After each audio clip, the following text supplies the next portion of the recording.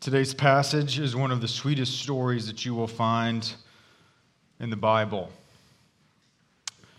But to really see its beauty and its goodness, we need to sink down into the gutter first. 2 weeks ago was the first team meeting for this year's India team. And every year at the first meeting, we eat dinner. We sit down in my living room. And the first question I ask is, why are you going to India? And they share, and after they share, Ricky and I will always share stories of previous teams and the powerful ways that Jesus met them there in the most unexpected of ways and changed them in the most unexpected of moments. And we always tell them that somewhere along this journey, Jesus is going to meet them there too.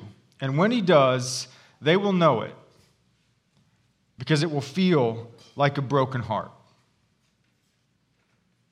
When their eyes are opened and he lets them see what he sees and he lets them feel what he feels. And that moment for me personally is a story that I rarely share. It's also a story for Ricky that he rarely shares. But that night he did share it. And so I asked him if I could share it with you today. It was the first day of his first trip to India 11 years ago.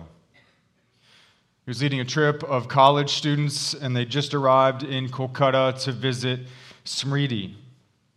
And they were walking on the streets, taking in this massive mega metropolis with all of its overwhelming sights and sounds and smells and the massive humanity and the traffic and the dirt and the mold and the concrete. And they got to one of the main strips. You might consider it the New York Times or the Times Square in New York of Kolkata, a bustling place. And as Ricky was walking along, taking it all in, he saw something that stopped him dead in his tracks. Just a few feet in front of him was a little girl, no more than 4 or 5 years old, tiny and thin, covered in dirt, wearing nothing but a filthy t-shirt, and sleeping on the concrete in the gutter. Ricky looked around. And there were no adults except the ones that were walking around her, stepping over her to go on their way. She was so unavoidably alone, so little, so helpless and vulnerable, and just so heartbreakingly forgotten.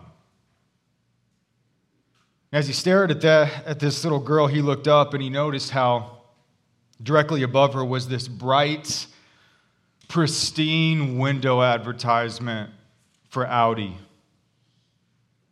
And behind it was a showroom filled with the cars that drew everyone's attention as they walked by. And it was that contrast, that stark, unforgiving contrast that was so crushing. How below this luxurious depiction of what captivates the attention of the world and what the world chases after was this little girl, a no-name, a nobody, a slumdog, lying in the gutter, forgotten by this world. That will break your heart. It's a haunting story. And perhaps deep down, subconsciously, it's haunting because as I'm telling you about her, I'm also telling you about you. And there's some strange common thread between you and her that's there, yet is so imperceptible. Her story is our story. Because it's a haunting picture of the curse that lies over this world. one that tucks in a lot more girls in the gutter at night than just her. It's a curse that says there's no difference between you and her. Because don't be fooled by what you drive. Don't be fooled by what you wear. Don't be fooled by what you live in. In the end, you will own just as much as she does, and you will be forgotten by this world just as much as she was. Because this world swallows up everything in the obscurity of death. She just experienced in this life a lot earlier what we all experience in the end and the future that awaits us all.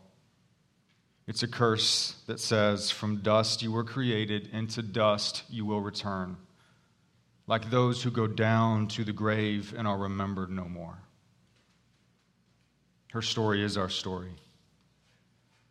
Her story longs for redemption. For someone to come with power, not just to change your life, but someone that comes with power to change your world. For someone to come that doesn't just happen to come across her, but someone that would come looking for her, whose heart breaks for her, with a heart full of abounding, life-changing love that finds her and rescues her from the obscurity of the curse, that lifts her out of the dust and the dirt. Do we not long for the same thing? Her story is our story. But it's not the whole story. Our passage this morning tells the rest of it.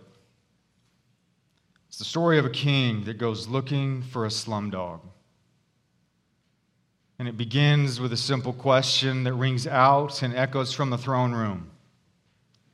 Is there still anyone left of the house of Saul that I may show him kindness for Jonathan's sake? Is there anyone left that I may show them kindness? And behind that question is a powerful moment in David's life. After David killed Goliath and became that national hero, he was brought into the inner circle of Saul's court. But we know that Saul fell deeper into his jealous rage against David. He tried to kill him multiple times, and eventually David was forced to flee. And he had to go on the run as Saul mobilized his entire army to hunt down David like a wild dog. But God gave David a friend, the most unexpected friend of all. It was Saul's own son, Jonathan. We're told that the souls of Jonathan and David were knit together, and each of them loved the other as they loved their very own soul. So while Saul is trying to kill David, Jonathan was protecting David. He risked his own life to help him escape, because Jonathan saw that the Lord had chosen David. And so Jonathan chose to align himself with God's purposes. And what does that mean? That means he gave up his position and privilege and status as a prince of Israel. He sacrificed his own name, his own welfare, his own life, and gave up his own future. And he gave allegiance to the Anointed One. And when David finally had to flee, Jonathan made a request, because they didn't know if they'd ever see each other again. Jonathan said, David, would you show me and my house the steadfast love of the Lord? If I die, please don't cut off your steadfast love from my family, even when the Lord cuts off all your enemies from the face of the earth. David, King, will you remember me? And David and Jonathan made that very covenant. And years later, Jonathan did find David one more time at his secret camp while he was on the run, and it was the last time that they were together. And Jonathan said to David, do not fear my father Saul, for you are the true king of Israel, and I will stand with you. And shortly after, Jonathan died in battle. So perhaps David woke up that morning and Jonathan came to mind, the way old friends often do. And David remembered his promise, that covenant that he had made with Jonathan in his house, and so he asked this question: is there still anyone left? And they brought to him a man named Ziba, because Ziba had been a servant in the house of Saul. So David asked him, but a little differently this time. He said, is there not still someone in the house of Saul that I may show the kindness of God to him? And Ziba says, why, yes, there is, my Lord. There's still a son of Jonathan, and he's lame in both feet. He's a cripple. And we know from 2 Samuel 4 that when Saul and Jonathan died and the house of Saul finally fell, everyone had to flee for their lives. Jonathan's son was 5 years old, and his nurse grabbed him in the midst of the chaos as they fled, and she dropped him. He broke his legs, and he was crippled as he began a new life on the streets. So David hears, yes, there's one more. And David asks, where is he? I want to find him. And Ziba says, Lodabar. He's in Lodabar. Now, in the midst of this exchange between David and Ziba, the Bible wants us to see something. Did you notice how this son of Jonathan isn't even given a name up to this point? Because it's telling us something about him. It wants us to see his humiliation, his lowliness, and his shame. He's a no-name, a nobody, a forgotten soul that isn't even worth remembering. And where is this no-name, nobody? He's in Lodabar, which was the trash heap slum of the kingdom, because Lodabar literally means nowhere. Nothing. So is there anyone left? Why, yes, my Lord, there is. He's a crippled, no-name from nowhere, a nobody from nothing, a slum dog from Lodabar. And so the king sends for the slum dog. Now you have to remember that this would have made David's counselors and his inner court and his advisors very uneasy. This is quite unconventional, because the house of Saul was not without its supporters. This would have made them very uneasy, and they would have said something to the effect, surely of, oh, greatest of kings, let me understand. You want to show kindness to this man. Does that really make the most sense? Do you really want to bring your enemy so close? Sure, Saul's supporters may be few in this land, but don't do something that gives them hope. This makes you look weak and vulnerable. But imagine how this would have made Jonathan's son feel. Imagine how uneasy he felt when he heard the king has found you and he's coming for you. He'd have been terrified, because he knows exactly who he is and what he represents to David, and he knows how the world works. He's a threat. Because in the ancient world, when a new king took over, what was the first thing they did? They eliminated all other claims to the throne. They hunted down every other single heir to the throne that could possibly say they were the next in line, and they killed them. So why would this king be doing anything different? But he also knows who David was. Everybody knew who David was. And I think it's easy for us to romanticize David a little bit. And we picture him as this handsome young boy wearing freshly washed linens, lying in an open field, playing his harp, while sheep just dance around him peacefully.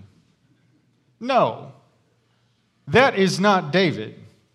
David was brutal. David was the killer warrior king.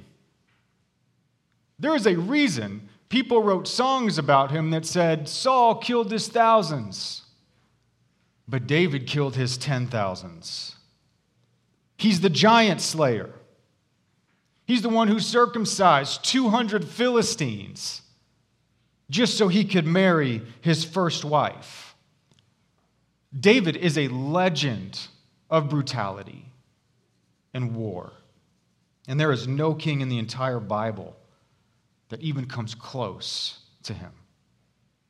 Not to mention the fact that he is surrounded by legendary men in their own right that would do anything for him if he asked. And they gave him unquestioned loyalty. That's who David is. And he knows exactly who he is. He knows exactly who David is. So when he hears the news and the envoy arrives to escort him to the castle, can you imagine the resignation to his fate that he had to feel? All the scenarios that he thought might play out. Maybe he'll just keep me in prison and bring me out to entertain his dinner guests as they all laugh while he makes the crippled dance. Or maybe he'll just execute me for everyone to see and make a show of me. How much will this king make me suffer? In the end, whatever he thought, it didn't matter. He couldn't run. And who's possibly going to help him? He'd resigned himself probably to the only fate that made any sense, that obscurity was the only thing that was waiting for him. And when he's brought before David, he falls on his face. And he says, "Behold, I am your servant." And there's not a chance that he could have possibly imagined what David would say to him. Mephibosheth, do not be afraid. I will show you kindness for the sake of your father Jonathan.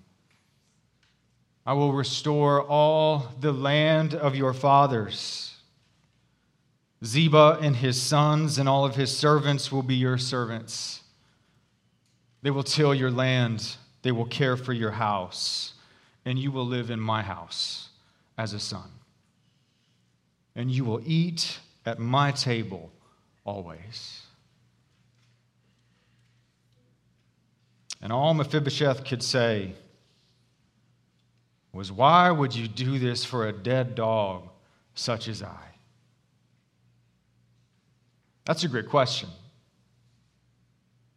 Why would David do this? What's his motivation for such an unconventional, anti-world, extraordinary act? It's one of the most significant words in the entire Hebrew vocabulary. Hesed. It's a word that means so many different things all at once. Kindness, steadfast love, friendship, justice. And what those words mean in the Bible are different than what we think they mean. And there's actually no English translation for Hesed because there's no equivalent word for it in our culture. So it's often translated in different ways. And in this passage, it's translated as kindness. So what David asks in his question, is there anyone left in the house of Saul that I may show Hesed? Is there anyone left that I can show covenant love? It is a life-changing word. It's the type of love that commits itself to the good of another when it doesn't make sense. Hesed is love for the unlovable and the undeserving. It's a deep sacrificial love that puts one's own welfare at risk to secure the welfare of another. It's the kind of love and kindness that defies the expectations and conventions of this world. It's the type of love that goes out of its way to look and search for and find so that it might do good. It's the type of love that remembers and does not forget. But make no mistake, this story isn't showing us David's hesed. It's not showing us David's love. It's not showing us Jonathan's love. It's showing us God's love. It's showing us God's covenantal, hesed love and what it looks like and what it does. Because that was the basis of the very covenant between Jonathan and David. When Jonathan said, "Would you show me and my family the steadfast love of the Lord?" And in this passage in verse 3, David says, "Is there anyone left that I may show him the kindness of God?" What makes this story so beautiful isn't because it's showing us David's love, it's showing us God's divine, life-changing, covenantal, hesed love and the beauty of what it looks like. But how did David even know what God's hesed love looked like in the first place for him to be so bold to think that he could show it? It's because of his own story. David was the one who was literally forgotten and overlooked by his own father and left out in the fields when Samuel came. He was a nobody in his own family. But God found the one that was forgotten about by everyone else and brought him out of obscurity and into glory, because that's what God's love does. And what made David so bold is to defy the conventions of the day and show this kind of love to Mephibosheth when the world says he is your enemy. Yet he does this without fear of his enemies, without worry about his welfare. It's because God made promises to him in his steadfast love. There's a reason this story is only 2 chapters after last week's passage, where God promised David that his throne would be an everlasting throne and of his kingdom there would be no end. It's when God told David, "I have brought you out of the pasture and I have made you a prince. I have brought you out of obscurity and into glory. Your house and your throne and your kingdom will stand forever." And David's response should sound familiar. He said, "Who am I, O Lord, that you have brought me thus far? Who am I that you would do this for me?" David can show this kind of fearless love and courage because it isn't rooted in who the world says his enemies are or what they think he should do. It's not rooted in self-preservation and self-protection. It's rooted in the hesed love of God that had been shown to him. And he's free. His security is in the promises of God that God gave him. And his desire is to show the love that God had shown him. And Mephibosheth lived in Jerusalem, for he ate always at the king's table. 2 men, 2 kings, brought out of obscurity and into glory by the life-changing hesed love of God. It's a beautiful story. It's also 100% literally your story. Because like Mephibosheth, we are all the grandchildren of a fallen, disgraced king. A king that was created for glory, to fill the earth with the glory of the Lord from sea to shining sea, and to rule and reign over the cosmos. He was a king designed for glory, yet he destined us all to obscurity.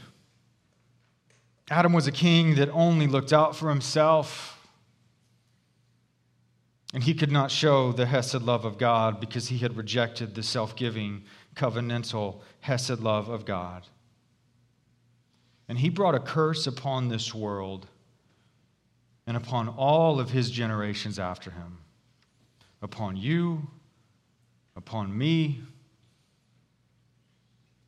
But this curse didn't just cripple our legs, it crippled our hearts with sin and shame, and it renders you dead in trespasses and sins.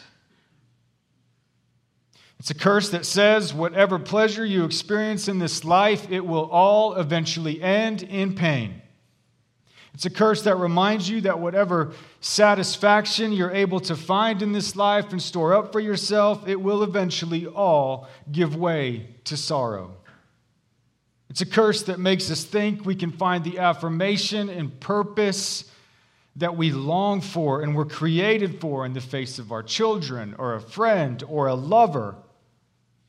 But it will never, ever get rid of that profound sense of loss and insignificance that we spend our lives trying to pretend is not there. It's a curse that says whatever joy and goodness you can find in this life, enjoy it, because it will never compare to the glory for which you were created for, and it will all be taken away in the end. Because this curse swallows everything up in death and leaves us all forgotten in the gutter of the grave, and the world will move on. We all live in Lodabar. We are all Mephibosheth. We are all that little girl in the gutter. We are all kings in exile, fallen children of a fallen king, a kingdom lost that we can never reclaim. And the good news of the gospel is that there's another king who's coming to look for you. A king that goes looking for the slum dogs and the Lodabar of this world. And a king that came to find you. He's that king promised to David, who sits on an eternal throne and rules over an eternal kingdom. And he entered into this world by way of the gutter, by lying in a manger. He walked the streets to find the lame, the cripple, the blind and the beggar, the marginalized, the slum dogs, the no-names, the nobodies. His ears can hear their cries, like the blind man who cried out on the side of the road, "Son of David, have mercy on me," hoping that this king was kind to cripples too. His eyes looked to find their face, like the woman who touched the hem of his robe while hiding in shame. He wanted to find her. This king comes with the power to change lives and change this world because he is a king whose heart is filled with the life-changing power of his abounding hesed love. And this king lets his enemies come close too. In fact, so close that they could rip out his beard, whip his back to shreds, spit on his face, drive nails into his hands, and hang him on a cross. And he did something that makes no sense to this world. An act of kindness that defies definition and goes against all reasonable conventions of this world. And something that made him look so weak and pitiful and pathetic and vulnerable. And it was a gift that displayed the full hesed love of God. Why? Because Jesus remembered you. He's the king that came to uncripple your heart from sin and shame. He came looking for you to find you and call you by name and say, "Mephibosheth, now you will live in my house."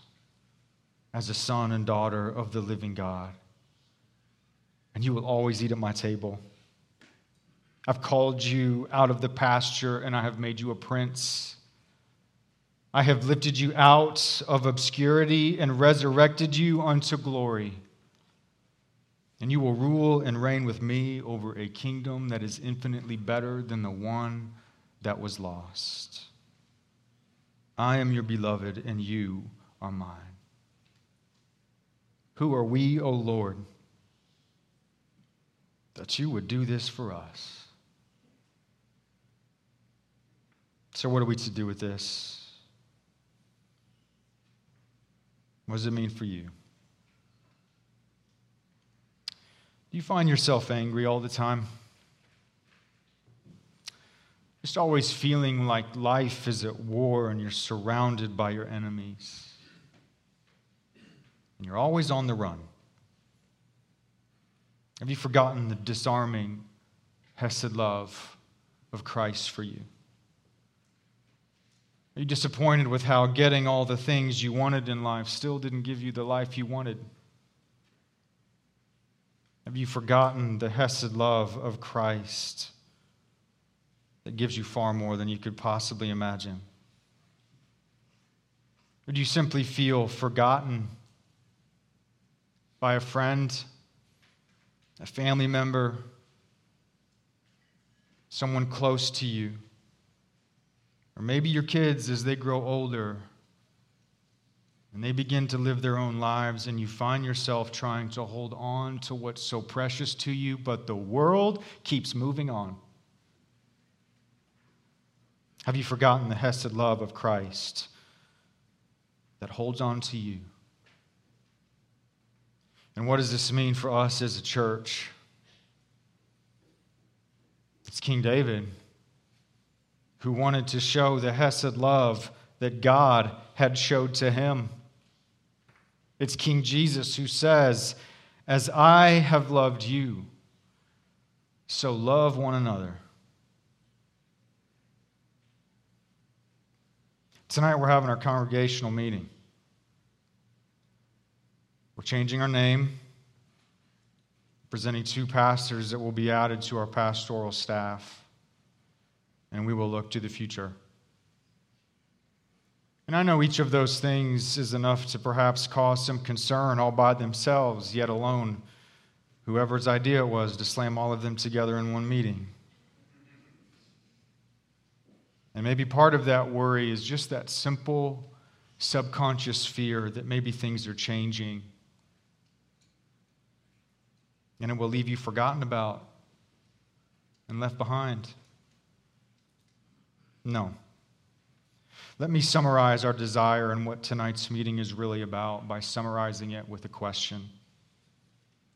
Is there anyone to whom we might show the Hesed love of Christ? We want to be a church whose future is shaped by the life-changing Hesed love that we have received, and ask, is there anyone left? Is there anyone left in India that we might show that kind of love, that we might build churches and water wells and say, we see you in your suffering because Christ sees you. We commit ourselves to your good. We sacrifice for you in the midst of your sorrows because Christ came looking for us, and so we came looking for you, and we found you. And these gifts are because we belong to you. Is there anyone left in this church, whether you feel young or whether you are old? Anyone who feels forgotten in their sorrows and difficult seasons or confused by life's events? Is there anyone that we can invite deeper into this community that says you are family and we will fellowship like kings who have been brought out of obscurity and into glory? And we will walk each other home into this kingdom that is ours. Is there anyone left in this community? Just because we live inside of that Audi ad does nothing to remove the power of the curse that is upon this world. So is there anyone left around us that Christ might rescue from the obscurity of addiction and competition and materialism and just that gnawing question that we all feel but we don't like to talk about. Is this all that there is? Is there nothing more? Is there anyone left around us whose life just looks so full on the outside, yet on the inside, they are empty? And to them we might say, come, there is a seat at a table. There's a place for you here because there's a place for you in the heart of God. So might we be a church that displays the love that we have been given. And it is not weak. It is powerful. It is life-changing. And it's the very love that has turned us from slum dogs into sons. So might we live upwardly towards God, outwardly towards others, for the glory of Christ and the life of the world. Let's pray.